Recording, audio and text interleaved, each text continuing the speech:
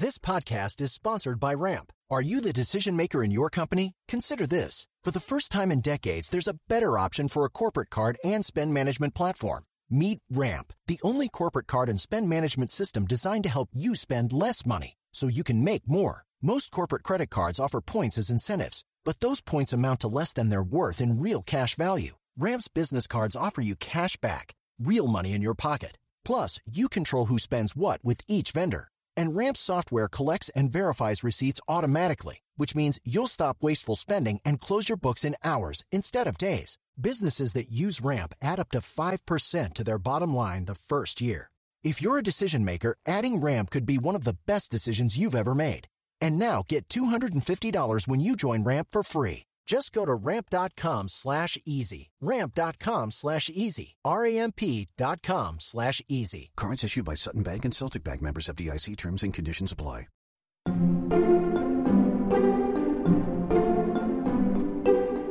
The Metropolitan Museum has these incredible historic collections. You come through that entrance, you've gone up the Beaux-Arts staircase, you've already felt slightly belittled in the Temple of Culture. What you can do with modern and contemporary art at a place like the Met is complicate that story, that narrative. Hello and welcome back to Working. I'm your host, Isaac Butler. And I'm your other host, Rumaan Alam. Rumaan, I know that you have been reviewing up a storm lately. I've been loving reading your book reviews, but I'm just wondering, how has that been going? Well, I'm very lucky that my entirely non-essential job is writing about books. I learned that as a kid, that I could take a book with me and escape from wherever my family had dragged me to. And now that I'm trapped at home, I can escape from that reality by reading, and it's still technically my job. That's great. I'm very excited for our listeners to get to know Sheena Wagstaff, our guest this week. Can you tell us a little bit about her and what she does? Sheena Wagstaff is a curator at the Metropolitan Museum of Art. Sheena oversees their modern and contemporary art. So in her capacity there, she works on the programming at the Met Breuer, which is an offshoot of the main museum. The Met Breuer is located in the former Whitney Museum of American Art, which is this brutalist 1966 building by Marcel Breuer. It's a really beautiful building on the Upper East Side. And, the Met is, of course, known as a great encyclopedic museum. It has a little bit of everything. And historically, it hasn't been that strong on the art of the current moment.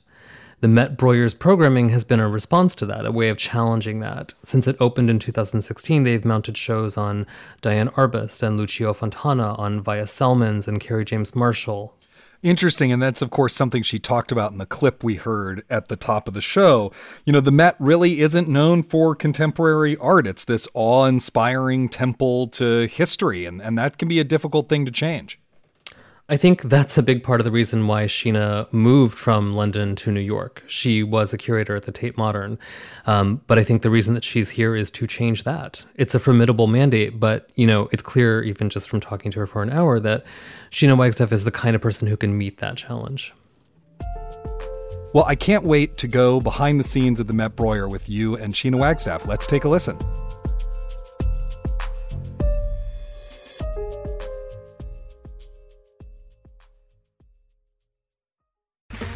Okay, round two. Name something that's not boring. A laundry? Ooh, a book club. Computer solitaire, huh? Ah, sorry, we were looking for Chumba Casino. That's right, ChumbaCasino.com has over 100 casino-style games. Join today and play for free for your chance to redeem some serious prizes. ChumbaCasino.com. No purchase necessary. Void where prohibited by law. 18+. Terms and conditions apply. See website for details. I'm here in Brooklyn, you're in London. We're going to talk about an exhibition that's on the Upper East Side of New York right now. You are a curator. What does that mean? The word curator is used to describe anything from a design selection in IKEA to someone who curates a hot dog stand. And so the original meaning of curator way back meant a guardian or a keeper of works of art in a museum. And of course, that has changed exponentially over the last couple of decades, I would say, where a curator becomes much more of a Jack or Jill of all trades. and where the keeping of works of art, the maintaining, the research of these objects and artifacts within a museum is augmented and expanded into something that is very much of the world that we all exist in, which means that we create exhibitions of art, bringing in loans from different museums and private collectors across the world, according to an idea or a concentration of a particular artist's work. We do a lot of administration that goes along with it, paperwork, etc. We do a lot of thrilling research, which is original research, where with regard to modern and contemporary, and I'm talking about a curator who deals with this moment of our lives, where artists are our peers, where they're of our generation, older or younger, which is a slightly different kind of approach to the way that one makes exhibitions, particularly to historic curators who only deal with the art of dead artists. And so it's much less complicated as a result. The thrilling thing about working with contemporary artists, with living artists, is that they really are the canaries in the mine. They are the harbingers of what is to come. They very often think through the circumstances in which we all find ourselves and come to a conclusion well before the rest of us have done so, and articulate that in many, many different ways, whether it's through film or painting or even performance. You spoke before maybe that an historical understanding of what a curator's role is as a guardian or a steward. And what you're talking about, especially with respect to working on contemporary art, is the curator who's kind of an author. You, as a curator or as an intellect, are rejecting the notion of a singular canon, but you are also bearing the responsibility for shaping whatever that canon looks like after you and I are both dead, in some ways, by virtue of being in an institution like the Metropolitan Museum. I wouldn't use the word shaping, which is too direct a word. I think it is more, we act as producers in a way. The people who shape art history to a greater and lesser degree are artists. But how they get to that point is very much under the auspices of the curator. So I think in creating a thematic exhibition, a curator will make a selection of particular artists and not of other artists. In that process, I think, yes, maybe you're right. I mean, they determine the artists who fit a particular kind of thematic idea that should, if it is a good exhibition, a good thematic exhibition, the idea should come out of the work. It should not be imposed on the work. So you're not approaching it with a particular agenda of saying, I'm going to make sure all of these Norwegian artists are represented in the canon 50 years from now. What you're saying is that your approach is, I'm interested in the way painting interrogates this issue, and these are the artists who are doing that, and therefore they belong in this conversation. Precisely. Thank you very much. Yeah. I'm curious, one aspect of the work in particular that you do, that I'm so curious about, and you touched on this a bit, is the idea of the curator's relationship to the museum's collecting. When I think of the Metropolitan Museum, and I think in the imagination, people think of this great encyclopedic institution that has just worked from throughout history. And there is of course, there's a contemporary dimension to that, but the Metropolitan Museum has always kind of deferred, I think, to its neighbors in New York, at least, like the Museum of Modern Art. Was that a particular challenge for you, or an excitable challenge, to go to this institution with the mandate to start acquiring the art of this moment? Yes, it brings with it a challenge, not least because the Metropolitan Museum had not truly engaged with the modern idiom or thought about contemporary art in any sort of depth for many decades. And yes, with regard to being given a mandate to collect modern and contemporary art in an environment and in a city where there are other institutions who are doing exactly that. So how do you distinguish yourself from all those other collecting institutions? The obvious answer to that is that the Metropolitan Museum has these incredible historic collections, as you just pointed out. And all of those collections, whether they are in the traditional mode of an encyclopedic museum, you come through that entrance, you've gone up the Beaux-Arts staircase, you've already felt slightly belittled in the Temple of Culture. So boom, you've got, the traditional scenario right there. What you can do with modern and contemporary art at a place like the Met is complicate that story, that narrative in a really interesting way. You have, for instance, if you're thinking about ancient Egyptian art and you're thinking about what's happening now in Egypt, what happened after the Spring Revolution, if you think about what happened in the 1920s and 30s, where there was a completely separate autonomous history of surrealism, not taking its cue from Western surrealism, but nonetheless, and also artists who have been born and brought up in Egypt and maybe educated elsewhere, but are still making really interesting art in Cairo, in Alexandria, in different places. So you automatically have, through the auspices perhaps of a national approach, which again has its own difficulties, but nonetheless, it draws on the deep histories of an Egyptian culture, which many artists do draw on.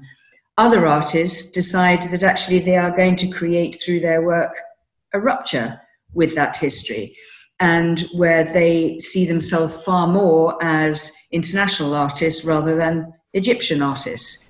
So let's just continue this example of, let's say you were in Cairo and you saw some project at the gallery that you just absolutely fell in love with, and you felt that there was an artist who was doing something really interesting that you hadn't seen before, and you felt the museum has to have this thing. How does it work? How does a curator go to the museum and say, I need $11 million because we need to own this thing? How does that work? Well, first of all, you wouldn't have a starting point if it was $11 million. It's more than my acquisition budget. Well, first of all, let me just go back one step before that. One of the other issues that I'm very aware of and concerned about is that as curators, we are not seen as sort of helicoptering our way into areas of the world with which we have very little expertise. Okay. Yeah. In my team, for instance, there is a curator who was brought up in Cairo. Her parents still live there, and she spends a lot of time there. So when a work of art is identified in a studio by me or by her or by one of the rest of our team, we have a pretty good idea about the context in which it has arisen to begin with. And we would like to include this in our collection. So what is the next stage? The next stage would be that ideally we would have a conservator go out and take a look at it so that we know that it's sound enough to travel, sound enough to carry on existing, as opposed to deconstructing. And once we have that, we then will ship the work to the Met. But in the meantime, and these are all parallel strands, we will be looking to raise money from people who either know the artist's work or who are sympathetic to this type of work. It comes into the museum, and then we have a whole range of different processes whereby the trustees see the work, the senior leadership sees the work, the museum curators write write-ups for it. So they describe it, they contextualize it, they specify how important this work is to the collection, what other works we could show it with. So for instance, there is a work of art that is currently on display, inaccessible right now, but at the Met Breuer, in an exhibition called Home is a Foreign Place. Mm-hmm. There's a work there by a Sudanese artist, one of the sort of great figures of Sudan modern art, called Ibrahim El Salahi. When we presented that to the acquisitions committee, which is comprised of trustees, I think it was quite a challenge for some of our trustees to understand how important El Salahi is.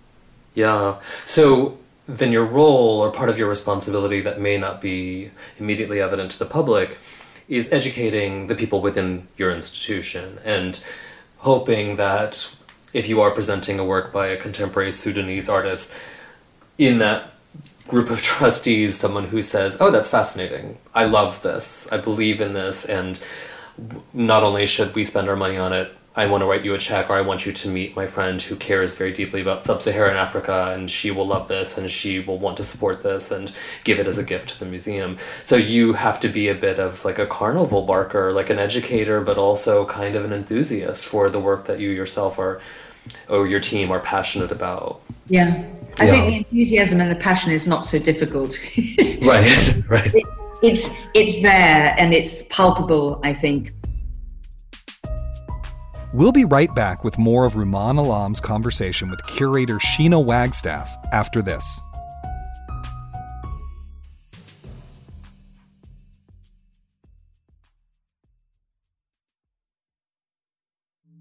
One of the things we'd love to do with this show is help solve your creative problems.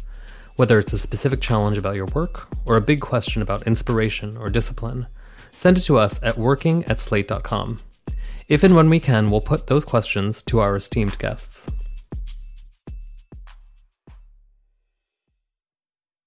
Welcome back to the show. I'm Isaac Butler. This week, Rumaan Alam is talking to Sheena Wagstaff.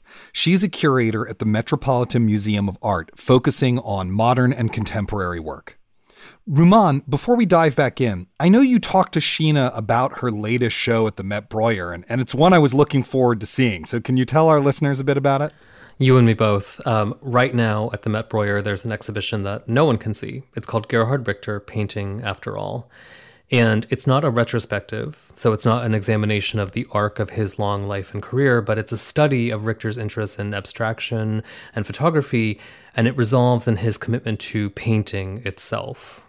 Richter has a really special place in my heart. In some ways, I feel like there was that MoMA retrospective of him in like 2002 or 2003, and I just fell in love with his work, and it felt like the first artist I had discovered and fallen in love with on my own, as opposed to it being kind of bequeathed to me because my grandparents were in the art world and I was just sort of surrounded by their taste while growing up. And I particularly fell for a subset of Richter's painting that I'm guessing is a major part of this show, which is his squeegee work. Can you tell us a little bit about that?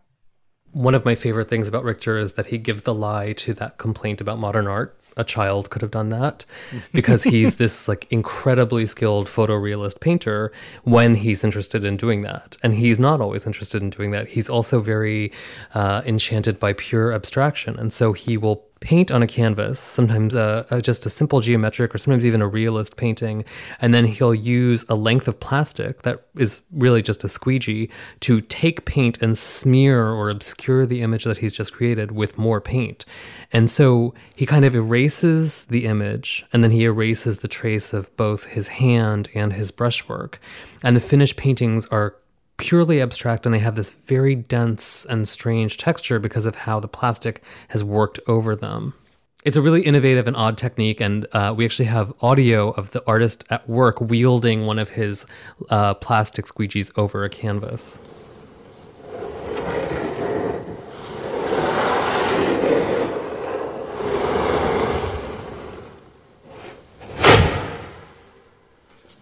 Wow, you can really hear the intensity with which he does that just in that sound. That's amazing. And of course, we should say one of the other things about this show at the Met Breuer is that it was only open for 9 days before the museum had to close due to COVID-19. I'm really fascinated to hear you two talk about that and about Richter's mysterious and beautiful work. Let's take a listen. One of the things that was on my to-do list right before all of this sort of unfolded was to go to see Painting After All, the exhibition about Gerhard Richter at the Met Breuer. And I wondered if you could tell me a little bit about where the idea bubbled up that the Metropolitan Museum should do an exhibition on Gerhard Richter and how long an exhibition like that is in the works before it's on the walls at an institution. I've known Gerhard Richter for a very long time, not very well until, of course, this exhibition. And he was in New York briefly for an exhibition at the Commercial Gallery, Marion Goodman. And I had lunch with him, and I asked him whether he would consider working with me on a project at the Met. And he was very clear and very straightforward, and he basically said, no, I'm not going to do it, because I have reached a certain point in my lifespan that I don't feel I need to do any more exhibitions. I need to spend the remaining years I have in the studio. And then probably a couple of years after this, so this probably was 6 years ago, and 4 years ago, he then contacted me and said, I think I actually might be interested in doing something at the Met. So we started talking. And as a result of a conversation that I had with my co-curator, Benjamin Buchloh, who is the professor of art history at Harvard, who is a very, very long time friend and interlocutor, the principal interlocutor of Gerhard Richter, we sat down and started thinking about a different kind of exhibition. There have been so many Richter exhibitions in the world. There's no point in doing another one unless it contributes to thinking anew about the work. So we came up with this idea, which was to take the cue for the show from this series that Gerhard did from 2014, which he called the Birkenau series. And they are 4 large paintings that are based on 4 photographs that are the only extant photographs taken by prisoners during the time of their imprisonment in Auschwitz-Birkenau. The idea being that we didn't want to fetishize this series, but at the same time, we wanted to demonstrate the fact that Richter has, throughout his entire life, borne the knowledge that he had both a personal connection as well as a responsibility to represent, as most German artists of that generation do, a collective responsibility for what happened in the mid-20th century in Germany. From that point, we then grew this exhibition that then ended up having 2 hearts to it. One was Birkenau, and one is the so-called Cage series, which is his homage to John Cage. Is it useful to you to have the artist at your disposal, to be able to hammer out an intellectual point, or is there ever a moment where that's actually disruptive to the work of creating an exhibition, where your idea is at odds with the artist's agenda of preserving his or her own legacy? You make a very good point, and that is an extremely good question, and it varies, of course, from artist to artist. And while some artists are very, very good self-filterers and self-editors, others are not. There is usually a propensity amongst many artists to perhaps forsake more of the earlier work in preference for the later work. There is also another propensity of artists to fit as much as they possibly can in an exhibition, at which time, you end up as a visitor coming out on your hands and knees, barely able to breathe. And so when you work with someone like Gerhard Richter, who has got over 60 years of work behind him, who is a lot more phlegmatic and practical about the ability of any exhibition to bear testament to his entire career. He's also remarkable because he has an ongoing critical doubt about the viability of his artistic practice. So at the same time as having this incredible facility, an inventor of his medium in a way, per the squeegees, or making a different kind of approach to abstraction altogether. At the same time, he often doubts himself. To have come to a series like Birkenau and deal with that in the only way he knows how to, through painting. And to come to a moment when the possibility of rendering that in a pictorial way, in a recognizable way, as if it was a painting of a photograph, and to decide ultimately that although he'd set out to do that, he wasn't able to do it. Mm-hmm. And therefore he moved to abstraction. That wasn't a failure. That was an alternative route. Mm-hmm. That was the only route possible for him, he realized. I mean, there is a lesson in there for any artist, I think, to hear an artist of that stature and that standing and those decades of practice consider their own attempt at something to not have worked. Like, that's a good lesson, I think, to approach your work always with that kind of, is this actually succeeding at what I'm intending to do? I hear, it's actually hard to tell in hearing you talk about Richter's work, but is it important for you, is it important for any curator to love the work that you're putting together, to have that sort of special spark of like, oh, I, Sheena Wagstaff, happen to just love this painting and it made me cry and it made me feel this way and that's why I want to do this show? It's odd because once you have gone through the very intense period of working together with an artist and making an exhibition, you never quite know how you're going to end up. A few artists I've worked with, I've fallen out of love with the work at the end. Other artists, I feel, I've done the best job that I could do and that he or she could do, and it was a good job done, and it went out into the world, and it was good all the way through. And then there are some artists, and Gerhard Richter is one of them, where I end up actually having more questions about the practice than I did at the beginning. One spends so much time, and during the installation process, which was quite a lengthy one because it's quite a large show, and to have the ability to actually spend time looking at these paintings and working out what Richter was intending to create, how he was responding to photography, what those two very, very shadowy figures mean in the back of a facade of a building that was otherwise unremarkable. All these questions remain, not so much to do with his choice of the subject matter, but how he painted them. Mm-hmm. I mean, when you look at his abstract paintings, you cannot work out how he does them, and yet they have this extraordinary effect on you. And I may not like them all either. Right. I certainly would not want to live with many of them, but that's not the point. Right. So the only way I could see the exhibition is to look at the catalog, and to look at a PDF of the catalog, no less.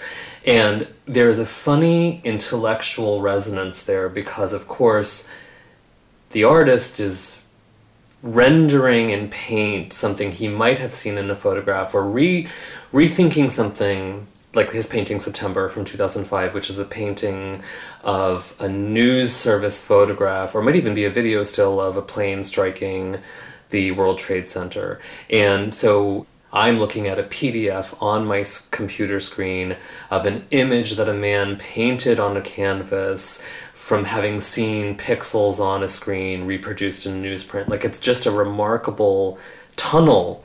And there's something kind of apt about experiencing the work that way. But I wonder if you think, especially since you work on contemporary art, which might include video or performance or other sort of ephemeral acts of art, what you think about the imperative to see art inside of a museum versus in the pages of a book.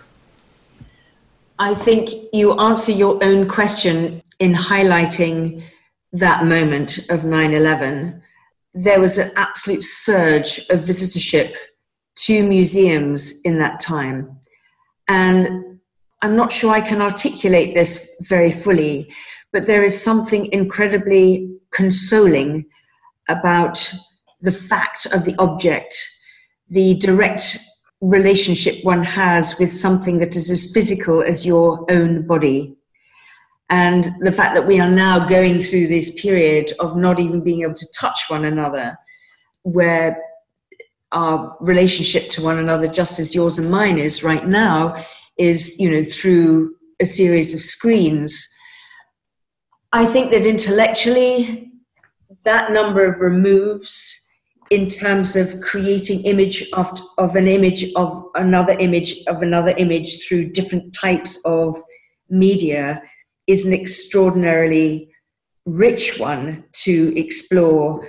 You know, ultimately, it is about painting. It is about the surface. It is about understanding that when you're standing in front of one of those Birkenau paintings and you see the crevices and extraordinarily distressed surface of layer after layer after layer of paint that he does, that he scratches back, you cannot get any of that experience or any of that sense, that visual, tactile sense, by looking at an image on the screen. Yeah.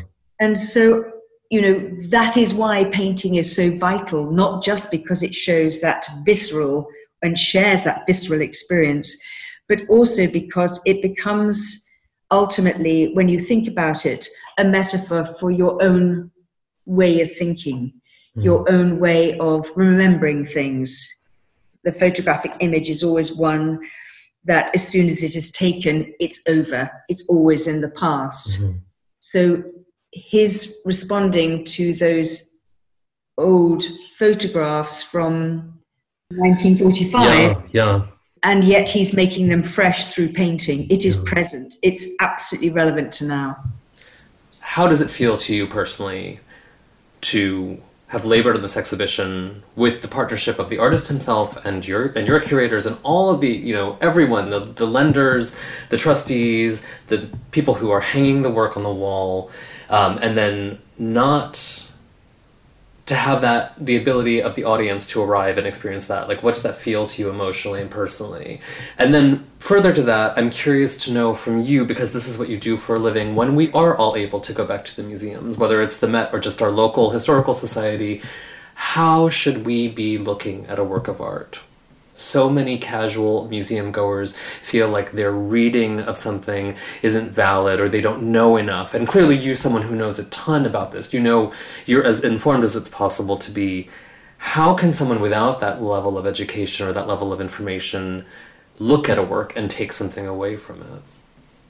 I think one of the things that anyone who goes to a museum should be aware of and remember is that they bring with them, every single person, even if it's an 8-year-old little girl, they bring with them a wealth of their life's experience with them. And the ability to understand what you're looking at starts always with one's physical response to something. So you can look at a painting, even if it's abstract, and work out or try to work out how it's made. The actual facture of a painting is super interesting. And you are only rewarded if you look at things properly. To answer your first question, of course I'm sad, of course I'm disappointed, but I'm more disappointed, frankly, for the artist than I am for any of us. There are so many artists we know in the greater New York area, even in our local vicinity, so many painters who draw on that great tradition that Richter has established. That's what I regret most of all, is that so many of those artists won't get to see that, because that's the next generation or the next couple of generations. Those are the people who will take that tradition forward. Those are the people who will redefine painting again and again, just like Kerry James Marshall did in his time, just like Derek Adams is doing now. No one is in a sort of direct lineage, but everyone is aware of Richter and everyone is aware of the need, I think, for the submersion of the ego that then leads to more self-questioning, that itself then also leads to greater works of art as a result. I think what you're saying in so many words is that it matters. It matters, and also there's more to learn, and we can learn from it. It's not just about consolation in difficult times. It's also because there's something that goes further than, you know, the measly lifespan of each of us, and that is what a museum stands for. It actually speaks to the endurance of humankind. It also speaks, of course, to the injustice of humans upon one another. Yeah. And that is our job as curators, to ensure that that injustice is both exposed but also worked towards in order to rectify it. Wow, Sheena, I really want to see this show. I hope that it reopens soon. The fact that it isn't visible at the moment to anyone is one of my sort of enduring sadnesses, I guess. And there is some strange comfort, I think, in the fact that I know that all of those paintings and those glass sculptures are there still majestically, just waiting for the doors to open. Yeah. So you and I are going to be there on that first day it reopens, I promise you. Yes, I'm ready. I'm ready.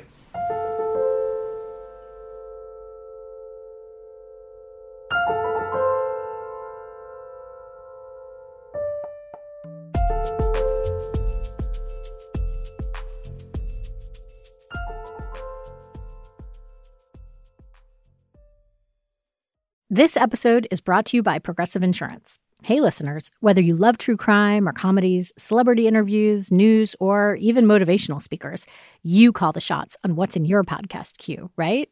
And guess what? Now you can call the shots on your auto insurance, too. Enter the Name Your Price tool from Progressive. The Name Your Price tool puts you in charge of your auto insurance by working just the way it sounds. You tell Progressive how much you want to pay for car insurance. Then they'll show you a variety of coverages that fit within your budget, giving you options. Now, that's something you'll want to press play on. It's easy to start a quote, and you'll be able to choose the best option for you fast. It's just one of the many ways you can save with Progressive Insurance. Quote today at Progressive.com to try the Name Your Price tool for yourself and join over 28 million drivers who trust Progressive. Progressive Casualty Insurance Company and Affiliates. Price and coverage match limited by state law. Rumaan, listening to that, I just couldn't help but feel for her. You know, it must be really hard to work on something like this. It's one of the last major museum shows of Richter's life, and even though it's not a retrospective, a kind of a summation of sorts, and then it just gets disrupted by this completely random thing. It's really must be hard. It is very sad. I think I think you're right. It's not a retrospective, but it's definitely the closing argument in making the case that Richter is this major figure. And, you know, Sheena spoke so beautifully about why it's a disappointment, that it's a disappointment, not just for people like you and me who love to go to museums and wander around for a couple of hours, but that it's a disappointment to the working artists and the young artists who rely on going to see the work of their contemporaries or the contemporary masters and digest that in their own practice. So I really loved when Sheena spoke a little bit about museums being full after 9/11, because I think that that's exactly how this moment feels, that we're yearning for some kind of comfort that art can provide. But of course, at this particular moment, it's not safe for us to be together like that.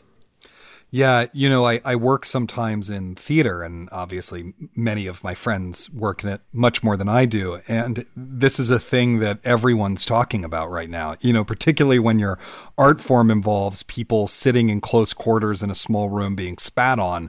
It's like really difficult to imagine what the future looks like. But at the same time, these arts have existed for thousands of years. They are a part of the human condition. And how we find a way back to that, I think, is a really important question we're all asking right now. I think people have been very clever about using technology to fill in some of the gaps, which has been somewhat helpful. Yes, that's absolutely true. In all sorts of different spheres, people are doing that. And the Met, in fact, has done that, because you can see a version of the show online. And one of the wonderful things about that is that you can also see this really great documentary about Richter, in which he says something about painting that just really struck me. Über Malerei zu reden ist ja nicht nur sehr schwierig, sondern vielleicht sogar sinnlos. So what he's saying here is, to talk about painting is not only difficult, but perhaps pointless too. You can only express in words what words are capable of expressing, what language can communicate. Painting has nothing to do with that. That includes the typical question, what are you thinking of? You can't think of anything. Painting is another form of thinking. That little bit of audio is taken from Corinna Beltz's 2012 film Gerhard Richter Painting, which you can watch now on the Met's website. It's a really wonderful documentary that shows exactly what it promises, the artist at work. There's also a video tour of the exhibition and some stills of the various works that are in the show. Rumaan, you and I are both writers, and we're also both critics, and we're really used to writing about things in the way that Richter seems to be resisting here. We want to describe them, we want to probe them for meaning, and that's important, but Richter is also saying that he and his work, and in fact maybe even painting in general, resist those impulses in some way. What do you think about that? Well, I think it's a brilliant defensive position, obviously. He's smart enough to know that he doesn't want what he does to be subject to your and my commentary. But I also think that he's accomplished enough in his career to understand that all of that meaning will always be filled in. You take the simple fact that Gerhard Richter was born in 1932, that establishes most of the context with which you will always greet his work. It's work about German history, and then therefore it's work about human history, and it'll always be locked in that context. And so whether or not he says anything doesn't change that. And in fact, the less he says, the more time he has to be in the studio painting. Right. And it's also a good reminder, I think, that there are parts of art in all forms that are just ineffable. They exist outside of ourselves. They're not rational. They're difficult to contain in language. And that's even true of the art of criticism, I think. I think if you took a child to go look at Gerhard Richter's paintings, the paintings that grapple directly with Germany during the Second World War, for example, a child could look at those paintings and appreciate them as beautiful works of art, because they are. And so what you're talking about is just pure beauty, and it doesn't require defense, it doesn't require thinking through, it doesn't require explication. It's just something that you get to experience and enjoy. And that, of course, brings us right back to Sheena Wagstaff, because so much of her job is about framing these artists, putting their work in context for viewers, and even figuring out which of these artists get to reach viewers in the first place. I think you have to be really smart and really gutsy and really thoughtful and just sort of do the best you can. But yes, when you are a part of an institution like the Met, you are exercising tremendous, tremendous power. So when the Met Breuer mounts a show of Kerry James Marshall, for example, essentially what it's saying is this person is one of the greats. This person is somebody you have to take seriously, who we need to talk about. And that's a wonderful discharge of that particular authority. And I think, yes, people like Sheena, people who are curators, they wield tremendous influence. And I think in our conversation, you heard that she is aware of that and that she is just trying to do her best. Well, be gutsy, be thoughtful, and do your best is as good a takeaway as any from this really wonderful conversation. So thank you so much, Rumaan. That's our show for this week. If you enjoyed it, please consider signing up for Slate Plus. Slate Plus members get benefits like 0 ads on any Slate podcast, bonus episodes of shows like Slow Burn and Dear Prudence, and you'll be supporting the work we do here on Working. It's only $35 for the first year, and you can get a free 2-week trial now at slate.com/workingplus. Thank you to Sheena Wagstaff for being our guest this week, and enormous thanks to producer extraordinaire Cameron Drews. We'll be back next week for a conversation between Isaac and the documentary theater makers Eric Jensen and Jessica Blank. Thanks for listening. Now get back to work.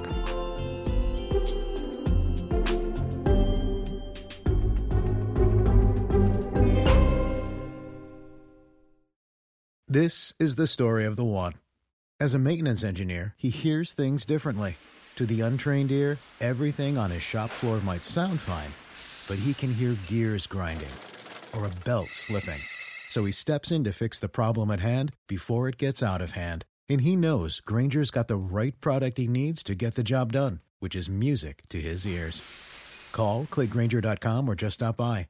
Grainger, for the ones who get it done.